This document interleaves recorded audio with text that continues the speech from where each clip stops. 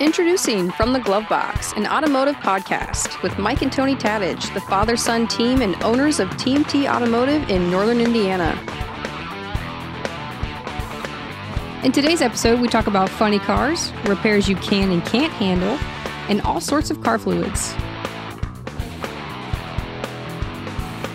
Hello, everybody. This is Mike and Tony from the Glove Box, the father and son automotive shop owner team from Northern Indiana, coming to you with a segment this week and stuff.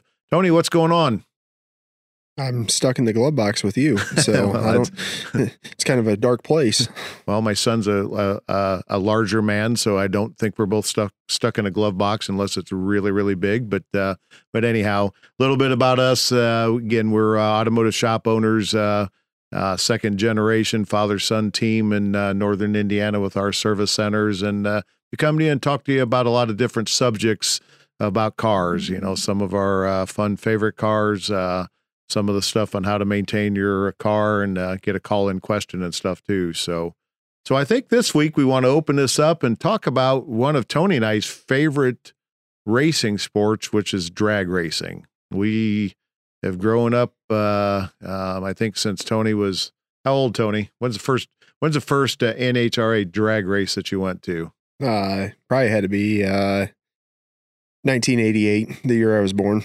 probably so. So, yes, we, living in Northern Indiana, our closest, big home track is the U.S. Nationals, in Indianapolis. So we've, spent a lot of time, going down there and, sniffing nitro and stuff. But, I thought maybe, today we would talk about, some of our favorite, maybe funny cars, Top Fuel. We do love the smell of nitro. We love the, I think the side of drag racing that we really enjoy is it is a mechanic sport. They spend a lot of time to go run down the track in 4 seconds at 325 miles an hour and 1,000 feet. Now used to be a quarter mile. And how many feet are in a quarter mile, Tony? I think roughly 1,320. Yeah, I think you're right too. So, so we love those and stuff. Do you recall some of the early funny cars and some of the early funny car drivers? I don't mean early back in the 50s and 60s, but from a guy that's 33 years old. You remember some of the favorite ones that come to mind for you? I remember the McDonald's car with Cruz Pedregon very early on. I remember the Fast Orange car with Whit and Bazemore. Actually was at our local Car Quest in Bremen one time, and I got to meet the driver there and stuff.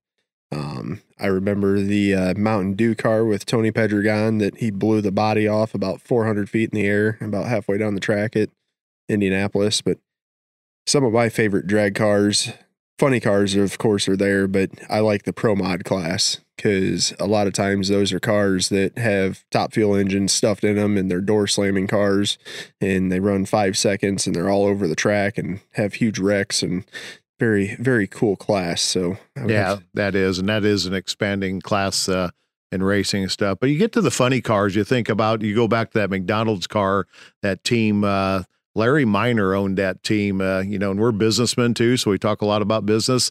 That guy was a potato farmer. Maybe the way he got the McDonald's sponsorship, and maybe he sold a few potatoes to them and stuff, but he had a Top Fuel car, funny car, and ran quite a few years and stuff. I remember a lot too of, the Don Prudhomme, the Snake, a little before Tony's time, it was Snake and the Mongoose, racing funny cars. Probably the one though that was the really coolest for Tony that should talk about was the Bud King, Kenny Bernstein. What do you think about that? Tell him a couple stories about some of your Bud King, Kenny Bernstein meetings. So Kenny Bernstein, his unique claim to fame was he was the first driver to go 300 miles an hour. He was sponsored by Budweiser for many, many years. I think at one point in time had the longest relationship with a single sponsor in all of sports, period. I think the only one that beat him was Richard Petty with STP. Yeah. But other than that, Kenny Bernstein had the longest running, 25 years in a row with Budweiser as a sponsor. The thing that I like about drag racing, and Kenny Bernstein epitomizes it, is drag racers are always willing to take whatever time that they can give with their fans and do anything they can for their fans. So when I was in 8th grade, I wrote Bernstein a letter and wanted to interview him for our local school announcements and do a video and stuff. And I was able to go to Bernstein's pit, hang out with him for an afternoon, interview him one-on-one, tour the pit, be next to the car, be in the hospitality booth, do all that type of stuff. And just by writing the guy a letter, and he was willing to take that time and do that. I don't know any other sport, any car, NASCAR, anything motorsports wise that the drivers are going to spend that amount of time and just take a young kid at that point in time that he doesn't really know, and spend that time with them. You know, the funny that's a true story that we got to go down to Indianapolis on a Friday so Tony could interview him for his TV show at local school and stuff. But the funny thing, I remember we had caller ID then. And my wife, Tony's mom, answered the phone or saw the caller ID. It said Bud King Racing. We thought, holy crap, you know, Tony's getting a call from Kenny Bernstein, and it was his PR director and stuff. But what I really liked about Kenny Bernstein, he was an amazing marketing person. He marketed the crap out of his business, and he used to own a chain of restaurants in Dallas, Texas, and a towing company. But the restaurant business was the Chelsea King was his hamburger. But his simple philosophy was, if somebody paid $2 for my hamburger, I wanted them to walk out of that place thinking they got $4 worth of food. And he did everything with that, whether it was his racing, and there's a whole cool story about how he got the Budweiser sponsorship, but everything he did, he wanted everybody to leave feeling they got a ton more value than what they paid for. And he was the epitome of that in drag racing, and it did some amazing things and a lot of cool things. So that was one of my favorite parts. But funny cars are definitely an amazing thing to watch. If you don't know anything about drag racing, you're sitting with this 5,000 horsepower engine. 10,000 maybe now. Yeah, 5 maybe in old days, but yeah, I don't even know if they can technically figure out the horsepower. But that thing's sitting pretty much between your legs with a little thing called a firewall in between. So, and it's an amazing experience the way they do. But we do like that because as automotive guys, you get to go into the pits, you get to see a person or this team take the engine apart. And now, Tony, they completely disassemble and reassemble an engine in between rounds on race day, on final day. In how much time? 30 to 35 minutes. 30 to 35 minutes. Completely take the engine apart, completely put it back together, and pull back up to the line and run another 1,000 feet in 4 seconds, and they do it all over again. So that's and that's why we like the sport, because we're both short of attention span. So yeah, multiple runs every 4 seconds. That's kind of nice. And so, yeah, all drag racers always say if you have to make a left turn, that means the race is over. So, but they make quite a few turns, keeping them going straight down the tracks and stuff. But we've enjoyed that quite a bit, and that's our little take on our favorite cars, funny cars.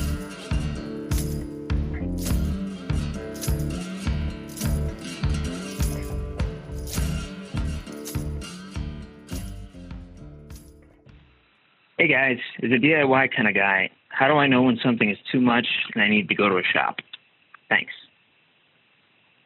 If I understand the question correctly, it's if I do some of the services myself, if I'm in my garage or in my driveway and I'm doing some services on my car and I Google this or that, where is the fine line between what can I do myself if I like doing some of that, and when do I call a professional, and when do I get into that? Because, you know, we always tease, all my buddies are, you know, they think they're carpenters, they think they're mechanics. Some people, I always tease my wife, she thinks she's a doctor and stuff. But where's the fine line between going to a professional and you know, what you can do it yourself, DIY, and what you Google? You got any thoughts on that, Tony? One thought comes to mind is a couple of years ago, I had a client come in and asked why his timing belt was so expensive to change, because he watched a YouTube video, and the YouTube video showed that it could be done in 7 minutes. And I asked him, I said, hey, you mind if you come around to this side of the computer and you want to pull up that video and show it to me? And so he showed it to me. And on the YouTube video, it showed how to do a timing belt, which was a great video and stuff. The whole problem of the video, though, was the engine was outside the vehicle on an engine stand with nothing in the way and already had the timing cover off and the belt drive and everything else off the front of the engine. So I think this goes back to the old analogy that just because it's on the internet doesn't necessarily mean the advice is great. There is good advice out there. There's great YouTube channels out there for DIY type of stuff. There's certain things that I do believe that customers should be aware of: how to change a tire, how to put a spare tire on, how to, potentially do a brake job. However, that's changing rapidly with the advancement of computers and brakes, a whole different topic. I really feel that to answer this question properly, it's up to the aptitude of the individual that's performing the work. If you feel comfortable doing what you're doing and you're willing to put your own life in your hands, then proceed going on with it. If you feel like you're to a point where you have a question, I think you need to stop, put it back together, and seek professional help as far as talking to a mechanic and that type of stuff. The other thing that I see a lot of times too is this. A lot of times the do-it-yourselfer will start into a project and do something, and he'll go to the local parts store. And the local parts store used to be a very, very knowledgeable resource for information on how to fix your car. A lot of times ex-technicians, older guys that have been around cars a lot, ex-drag racers, that type of stuff were your local parts stores guys. Now anymore, parts stores don't have that type of intuitive knowledge of the individual behind the counter. It's younger guys that maybe are fresh out of college or fresh out of high school or stuff like that don't have the knowledge that, hey, this is how you do this is how you do that.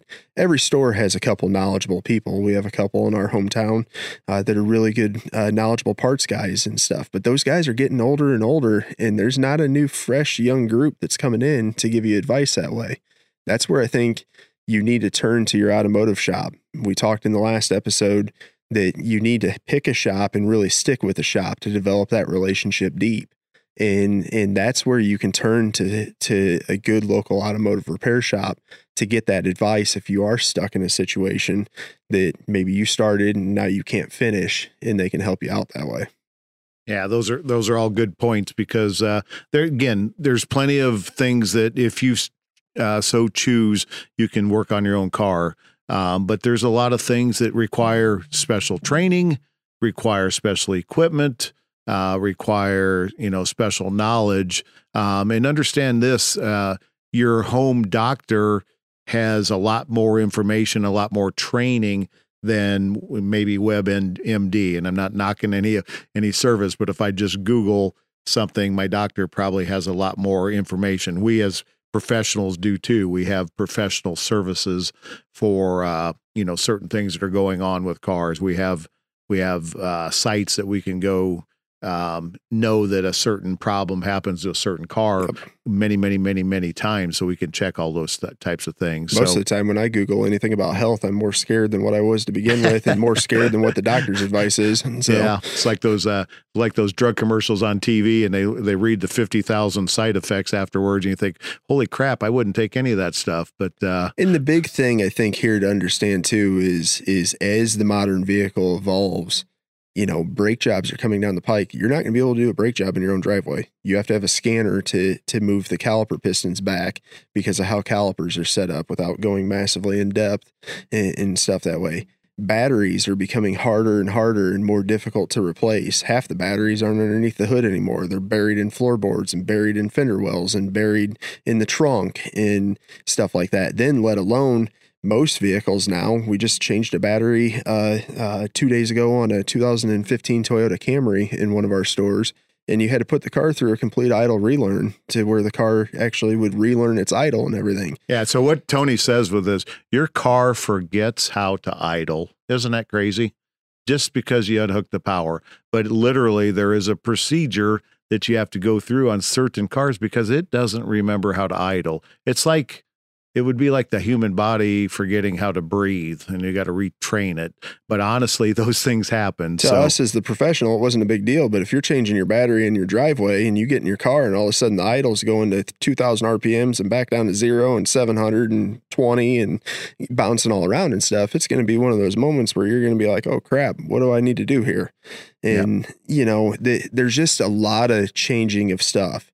Air filters, cabin filters, wiper blades, brake lights, headlights. A lot of people can handle a lot of those type of things, but even headlights are getting more and more difficult now. Well, and that's the truth. And we'll kind of wrap it up with this, but yeah, I've owned automotive service centers for 37 years. And I probably, even changing wiper blade. What happened to you today with your headlights?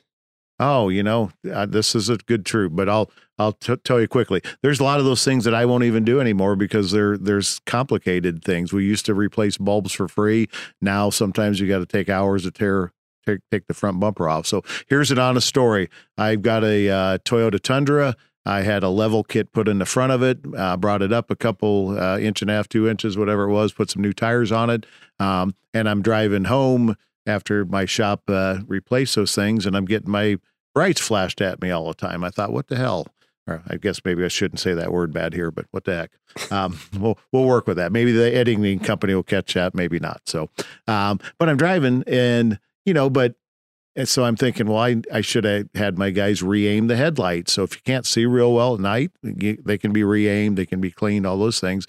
But in a Toyota Tundra, it's got a little lever, a little dial that you can adjust the height of the headlights. And they do that on trucks, especially because you pull a trailer, back end drops, front end points up in the air, which also throws your alignment off. Whole nother subject. We'll talk about that some other time. But that little thing, but Toyota on their vehicle, there was just a little adjustment. So he comes into the shop this morning and says, "Hey, I need one of the guys to re-aim my headlights today." I'm like, "Why don't you just go hit the dial on the left side of the dash?" So DIY or DIY, there I could have adjusted my own headlights, and I didn't even know that. And I even owned shops for all these years. So anyhow, I'll tell you this: do what you can do, you're comfortable with. But, have a professional shop, a local shop that you do trust that you can go to when need be. You're putting your loved ones, your wife, your family, your kids, you're doing vacation and everything. So these vehicles are 3,000, 4,000, 5,000 pounds. You're clicking down a road at 60 miles an hour. I remember when Tony got his driver's license many years ago, and the lady said, "I just gave you the license to the most lethal weapon that you'll ever own." And we have to remember that. So make sure that you're safe out there, that you put your family in a safe, reliable car. If you can do some of that yourself, great. If you need professionals, make sure that you got one.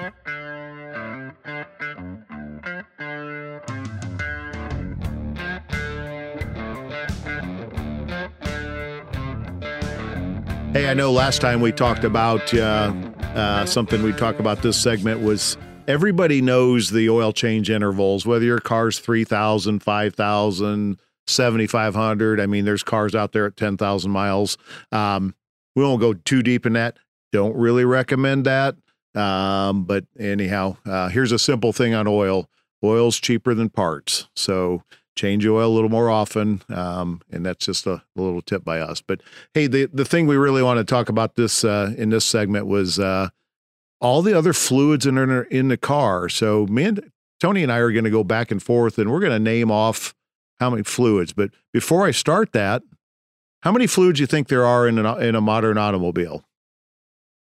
Everybody knows oil, gas, all those things. But Tony, name off a couple fluids that are in a modern automobile. You got transmission fluid, brake fluid, coolant or antifreeze, as some people like to call it. Transfer case fluid or all-wheel drive fluid. That's 4. You have differential fluid, sometimes 5. A front and a rear differential. 5 and 6, yeah. You have Freon in the AC system. Yeah, we call it, the stuff that makes your air conditioning cold, which for everybody out there, cooling system for the engine and cooling system for the people inside, 2 different systems. Yep. You have your fuel system. Yeah, fuel. Obviously, we have fuel.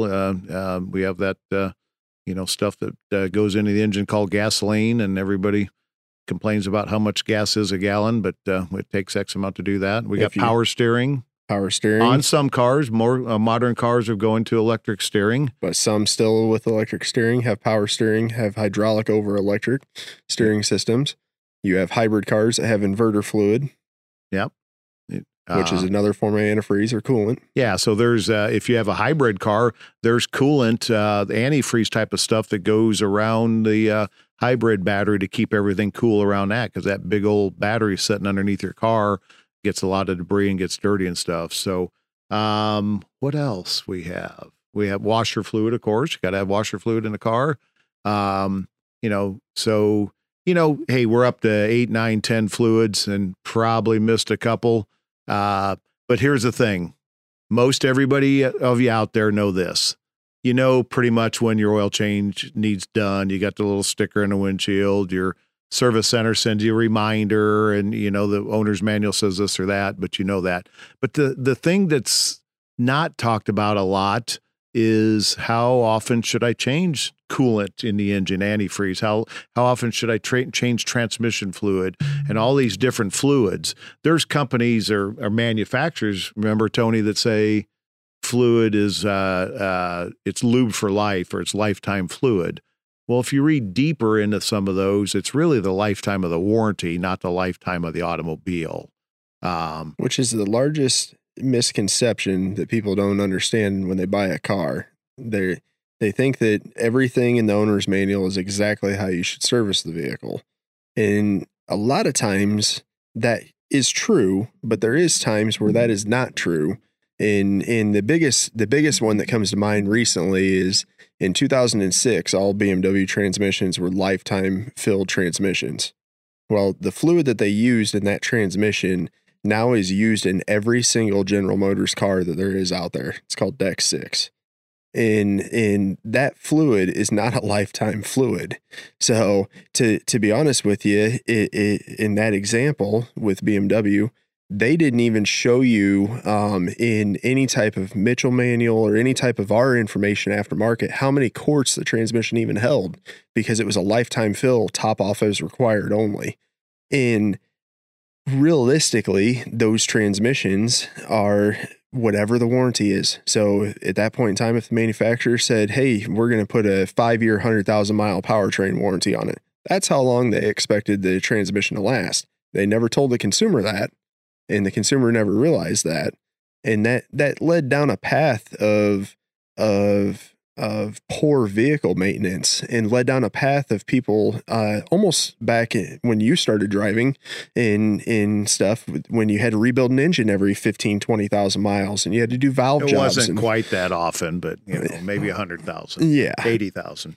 But, tires, when you started, only lasted 10,000 miles. We've made a lot of huge advancements in stuff. The advancements that we've made is you can get 300, 400, 500,000 miles out of a car nowadays, but you can't do it without doing maintenance, and fluids is the lifeline of the maintenance of all the components that are in your vehicle. Like you said at the beginning, fluids are a heck of a lot cheaper than hard parts are. I would rather flush a transmission 15 times over the course of 300,000 miles, $200 a transmission flush, than have to put a $5,000 transmission in a vehicle. Yeah, those are good points. And you did notice where Tony, when you start listening to our segments more, always wants to kind of get the dig in that I'm an old dude. So, you got about 4 or 5 of those in there, I think. I got a little piece of paper here. That's things that you write down on. I'm keeping track of those, but Tony's right. The fluids are important. Here's a basic thing about fluids, and like the transmission fluid, it's meant to keep metal particles floating out there and keep them from causing damage. And it's also made to keep heat down. So the number one abuser of transmissions and even brakes is heat. So changing the fluid periodically takes the heat out. So if you go to your local service center and it's $200, $250, $300 for a transmission fluid flush, you're not buying a transmission fluid flush. You're buying a transmission that doesn't fail prematurely. We used to change antifreeze or coolant because it would, in the north, it would freeze. Well, that's really not the case anymore with modern engines and aluminum and all the different things we have, plastic pieces. Corrosion is the biggest problem. So and most people don't realize impellers on water pumps now, tanks on the side of radiators are all plastic. All that stuff used to be metal. In plastic and antifreeze, they don't mix over the course of time very well. So but that corrosion will build up. And you used to have a saying that you taught us that it was almost like barnacles on the bottom of a boat. If we took the side tank of a radiator and cut it in half and looked at how that corrosion looks on the inside, it's going to be green and crusty and nasty and almost like the bottom of a boat that's not been cleaned for a long time. Well, all that stuff's going to float around if you don't clean that out and flush the cooling system very often. The other thing that I see happen often is water pump failures. The impeller goes bad on the backside of the water pump because the impeller literally falls off because the plastic falls apart. So if that happens, think of your water pump like your heart. Your water pump pumps all the coolant through the entire engine, through your heater system, through your radiator, through everything that way. If your heart fails, just like your water pump, you're going to have a heart attack. No blood's going to flow. Nothing's going to happen that way. And that plastic impeller coming apart causes bigger issues. Yeah, that's very true. And Tony's analogy of the boat, we used to keep a boat at a local lake, and when you got it out every fall, you cleaned all the crap off the bottom of the boat that set in the water. That's what your cooling system looks like inside if you don't clean it. It causes gaskets to go out quicker, leaks to start, and all sorts of negative damage, and it causes them to be clogged up. The last real quick piece I would say is the brake fluid flush. Every system on your car that has fluid goes in a full circle except for one.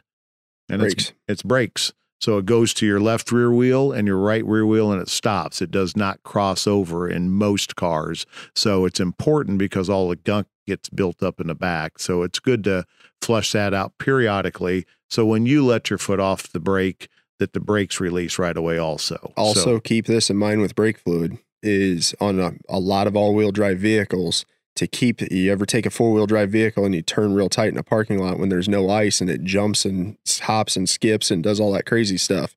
In an all-wheel drive vehicle, most cars now through the ABS system actually pulse your back brake calipers. So those brakes are actually operating in the rear because the brake fluid's being pushed back there to keep the car from jumping and hopping and doing everything crazy that way, which actually burns through brake fluid faster. Is also why a lot of times on a brand new vehicle, when you get your first brake job done, you're replacing rear brakes before you're replacing front brakes. A lot of people ask that question when they come in, why are we replacing the rears instead of the fronts first? That's part of the reason why in a lot of modern vehicles. Good points there. So get with your local service center, make sure that they give you proper instructions on how to change these fluids on a regular basis. They don't need done near as often as oil, but they do need done every few years. And service centers, good quality service centers can help you out with that.